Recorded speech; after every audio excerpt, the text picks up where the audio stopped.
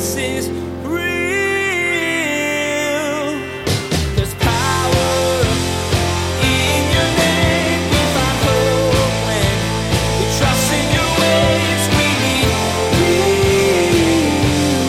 Jesus is real.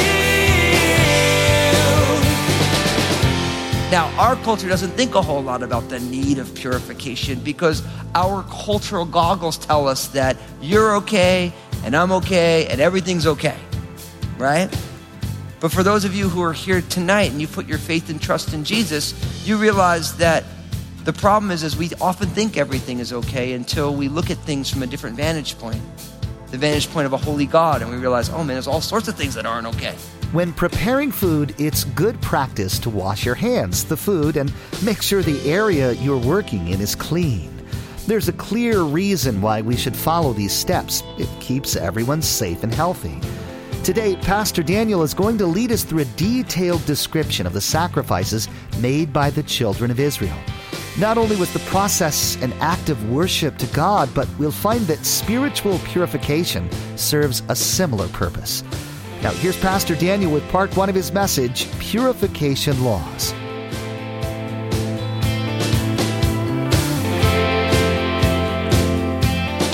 Jesus is real. All right, let's open up in your Bibles to the book of Numbers, chapter 19, as we continue our study through the Bible. So that's the book of Numbers, chapter 19. So if you're new to the Bible, Numbers is relatively easy to find. It's the 4th book in your Bible. I want you to be able to find that. I want you to be able to read along with what we're seeing here. We've called this series Wilderness because we're continually confronted in this section of the book of Numbers with the fact that the children of Israel are both literally in the wilderness, as they're in those wilderness wanderings from the time that they left Egypt until they're going to end up in the promised land. But if you recall, if you've been traveling, there's been so many issues that only 2 of the people who left Egypt in God's great deliverance in the book of Exodus are actually going to make it into the promised land, and that's Joshua and Caleb. And so we're seeing all of the failings of the children of Israel and the great faithfulness of God. And that's an important lesson for all of us, isn't it? That we fail continually, but God is faithful continually.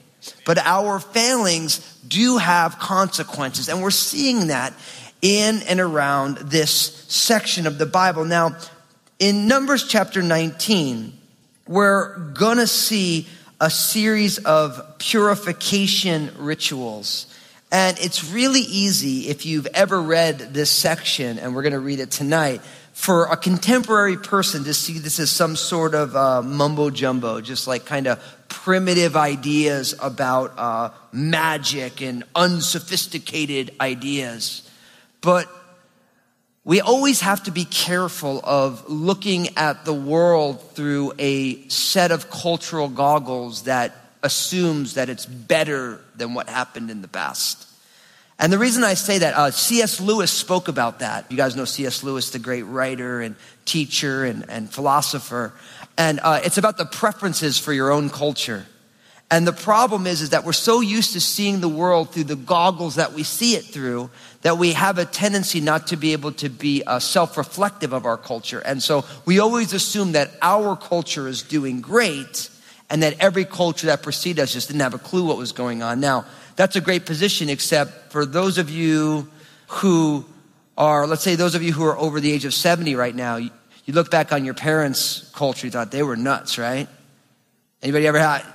Am I the only one? I remember my grandma. So my grandma's a loving lady, right? Every time she gives my sisters like some parenting advice, like, you can't do that, grandma. You know what my grandma said? This is great. When a baby's teething, she's like, you just put a little whiskey on their gums.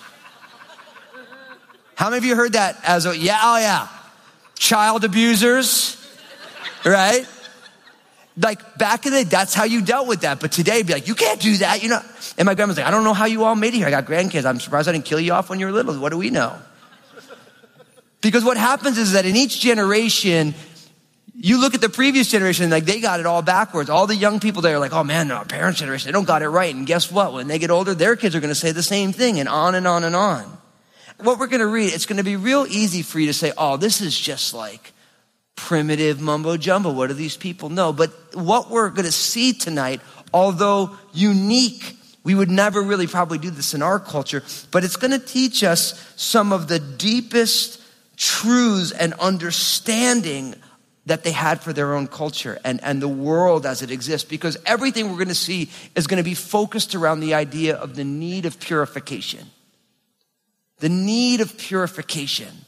Now, our culture doesn't think a whole lot about the need of purification because our cultural goggles tell us that you're okay and I'm okay and everything's okay, right? But for those of you who are here tonight and you put your faith and trust in Jesus, you realize that the problem is we often think everything is okay until we look at things from a different vantage point, the vantage point of a holy God, and we realize, oh man, there's all sorts of things that aren't okay. I have all these things that I've done that I realize now are not okay. And so it's deep in the worldview of the Bible that God can acknowledge when things are wrong and God has a plan to make them right. And in these verses in Numbers 19, we see one of the forerunners or the originating pictures of what God was going to do in his finished work on the cross in type and symbol and shadow in the way the children of Israel went about their daily lives in regards to when things went wrong and what happened. So this is going to sound kind of strange for us, but it's got deep, profound truths. So let's jump right on in. So Numbers chapter 19, picking up in verse 1, it says this: Now the Lord spoke to Moses and Aaron, this is the ordinance of the law which the Lord has commanded, saying, speak to the children of Israel that they may bring you a red heifer without blemish, in which there is no defect and on which a yoke has never come. You shall give it to Eleazar the priest, that he may take it outside the camp, and it shall be slaughtered before him.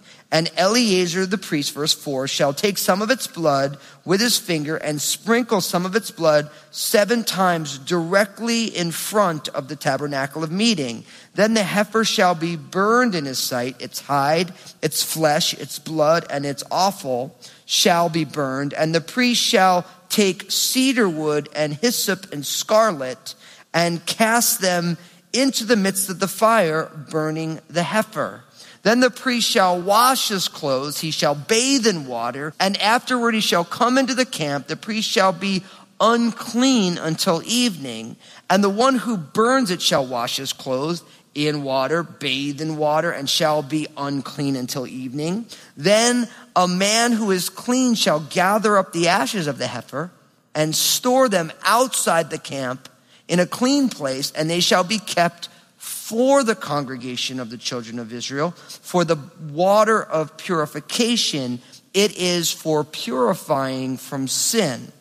Verse 10, and the one who gathers the ashes of the heifer shall wash his clothes and be unclean until evening. It shall be a statute forever to the children of Israel and to the stranger who dwells among them. Now, kind of unique, right?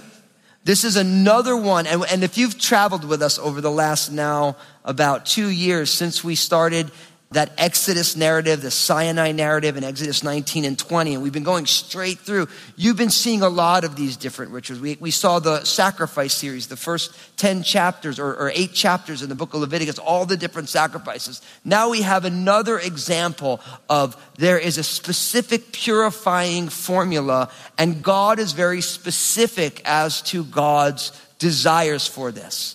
I don't know how often when you read the law of Moses, that law which shows us God's righteous standard. If you're traveling with us in the book of Galatians, we learned that the law is our schoolmaster to bring us to Christ.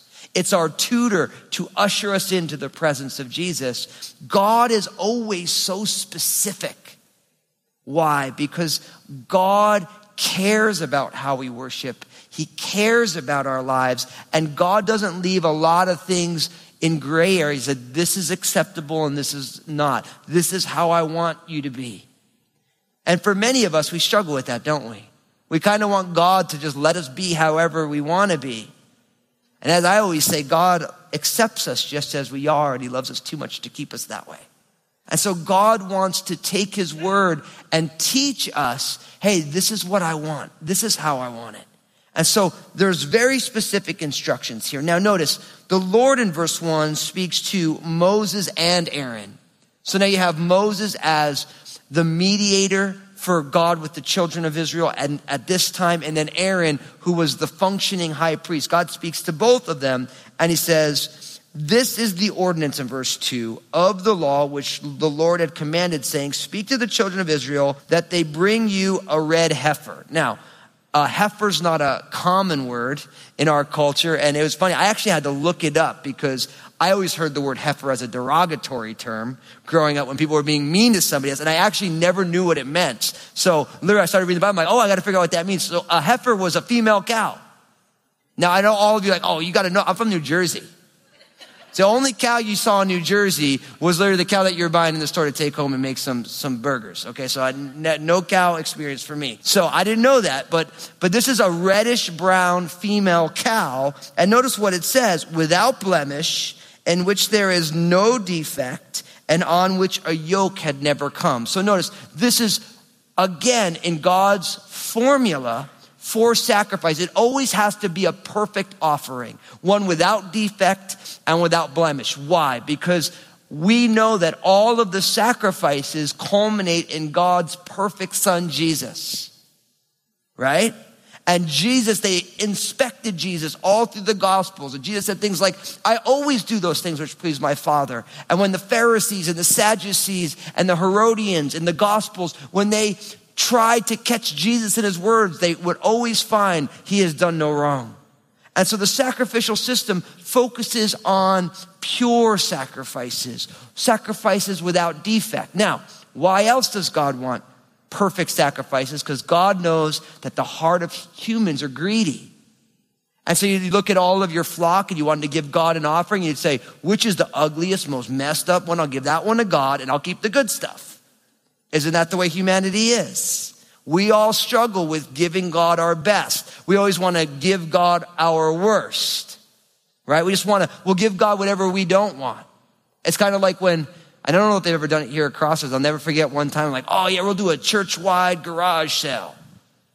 You know, and you figure, man, people are they're going to bring stuff. And everyone brought like the stuff that they couldn't even bring to the dump, they brought to the church. You know, it's like, oh, the church oh yeah, we'll give them the junk because we're just going to get it out of here, right? Instead of saying, man, no, we want to give God our best. And so God wanted to make sure that we're always reminded that God deserves our best. God deserves our best because he's God.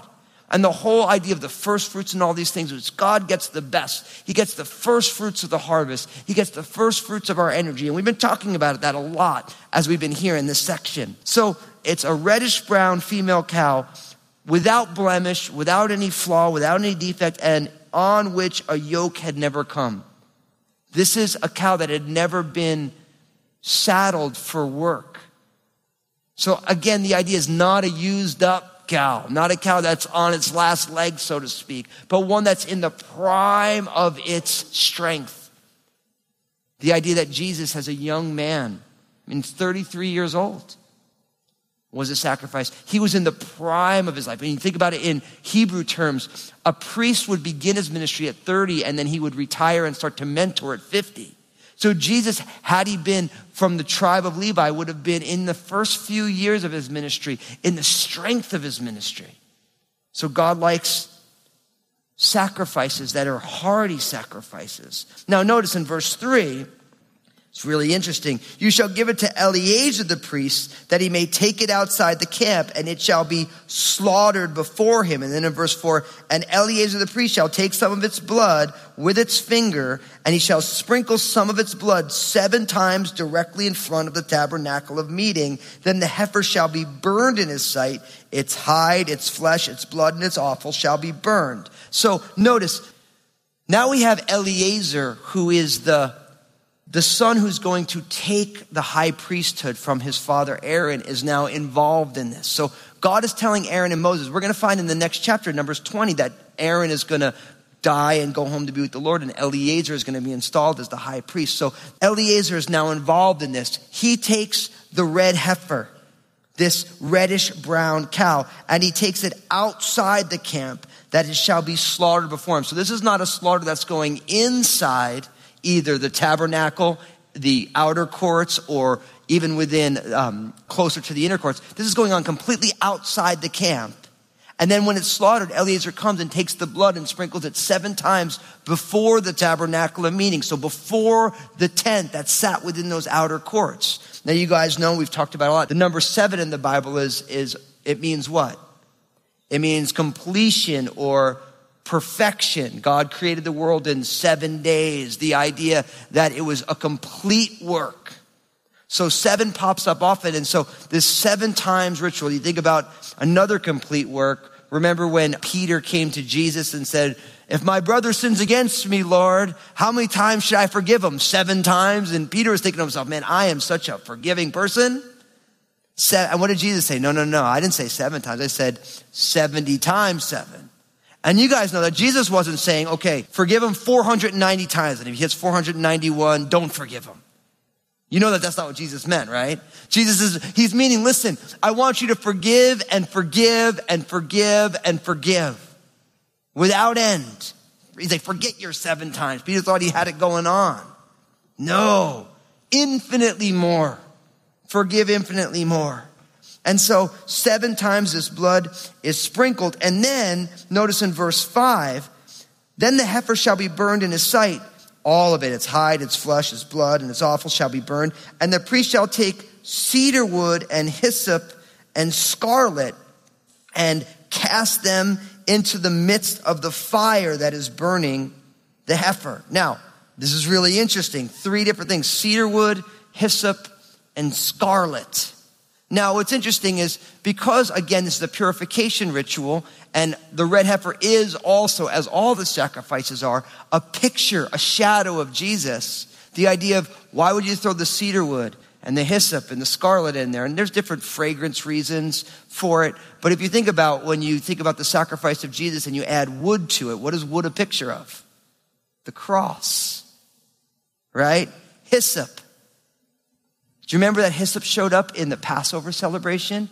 That when they slaughtered the Passover lamb, they used hyssop to be what was dipped into the blood and applied to the doorposts of the house.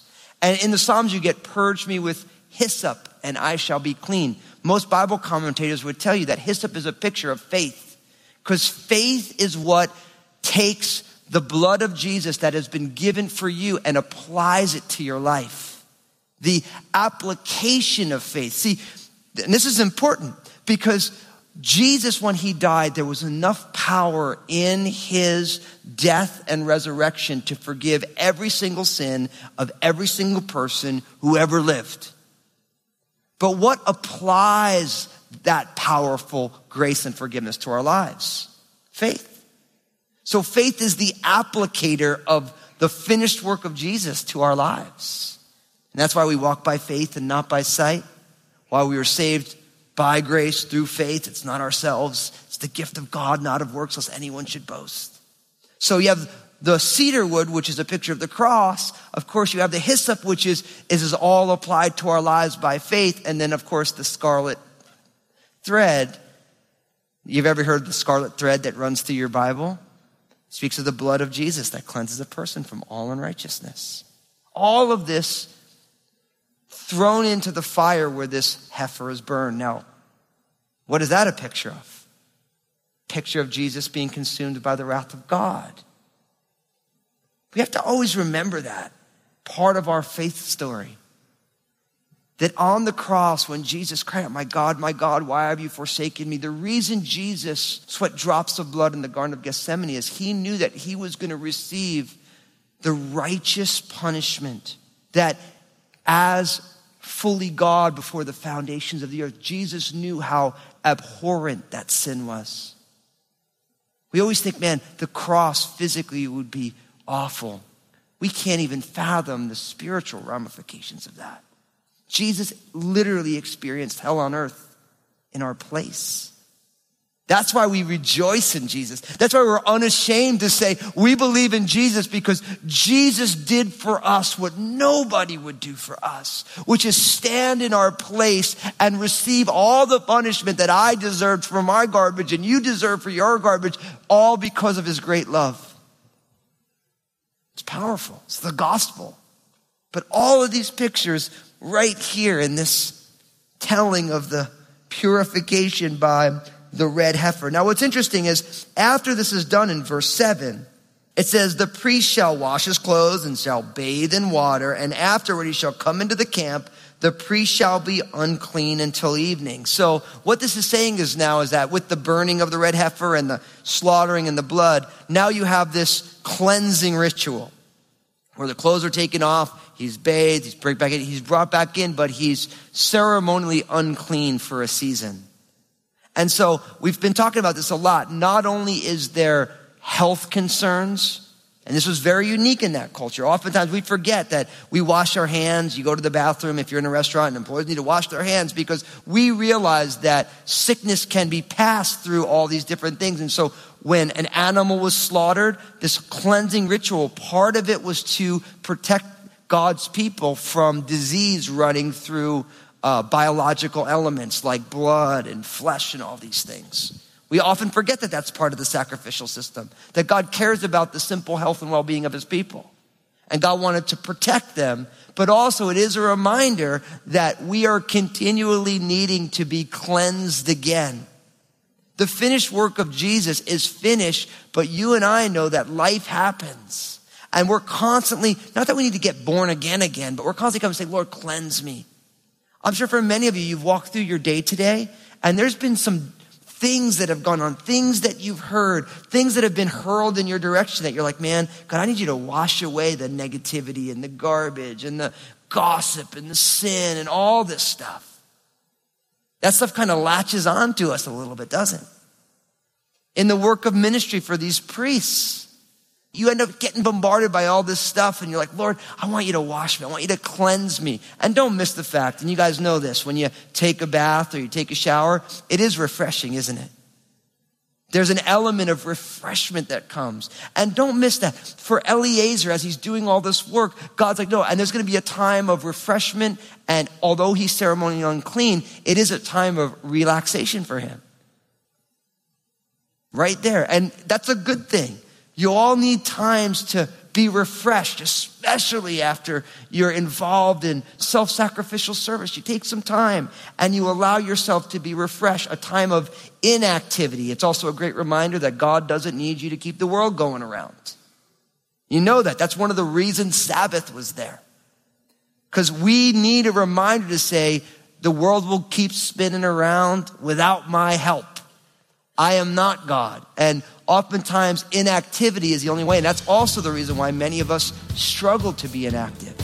Because there's a part of our fallenness that says everything will not be okay unless I'm involved in it. And brothers and sisters, that's idolatry, isn't it? God can be God really good without our involvement. And we are the ones who need to learn that. Jesus is real. God requested a perfect offering from the people as a sacrifice to him. As Pastor Daniel explained, all of the sacrifices culminate in God's perfect Son, Jesus. Jesus did everything to please the Father, just as we should always give him our best. Walking with Jesus is one of the most amazing, exciting, terrifying, and exhilarating things that we can do in this life. There's always blessings and there's always struggles. So how do we navigate life? A while back, God began to speak to me through the book of Ephesians about living in this messy world as a follower of Jesus. So based on the insights that I got from the text and from my own life, I wrote a book called Honestly, Getting Real About Jesus in Our Messy Lives. In this book, I tackle real life issues and point us to the real Jesus. I'd love to get a copy of that book into your hands. Here's Josh with some more information. That's great news, Pastor Daniel. I know listeners are going to be blessed by this book. We'd love to put a copy of this book into your hands. For all of the listeners who support Jesus is Real Radio with a gift of $25 or more, we'll send you a copy of Honestly, Getting Real About Jesus and Our Messy Lives as a way to say thanks. Your generous support helps us continue what we're doing and expand. You can get your free copy of Honestly Getting Real About Jesus and Our Messy Lives when you visit JesusIsRealRadio.com and click on Partner.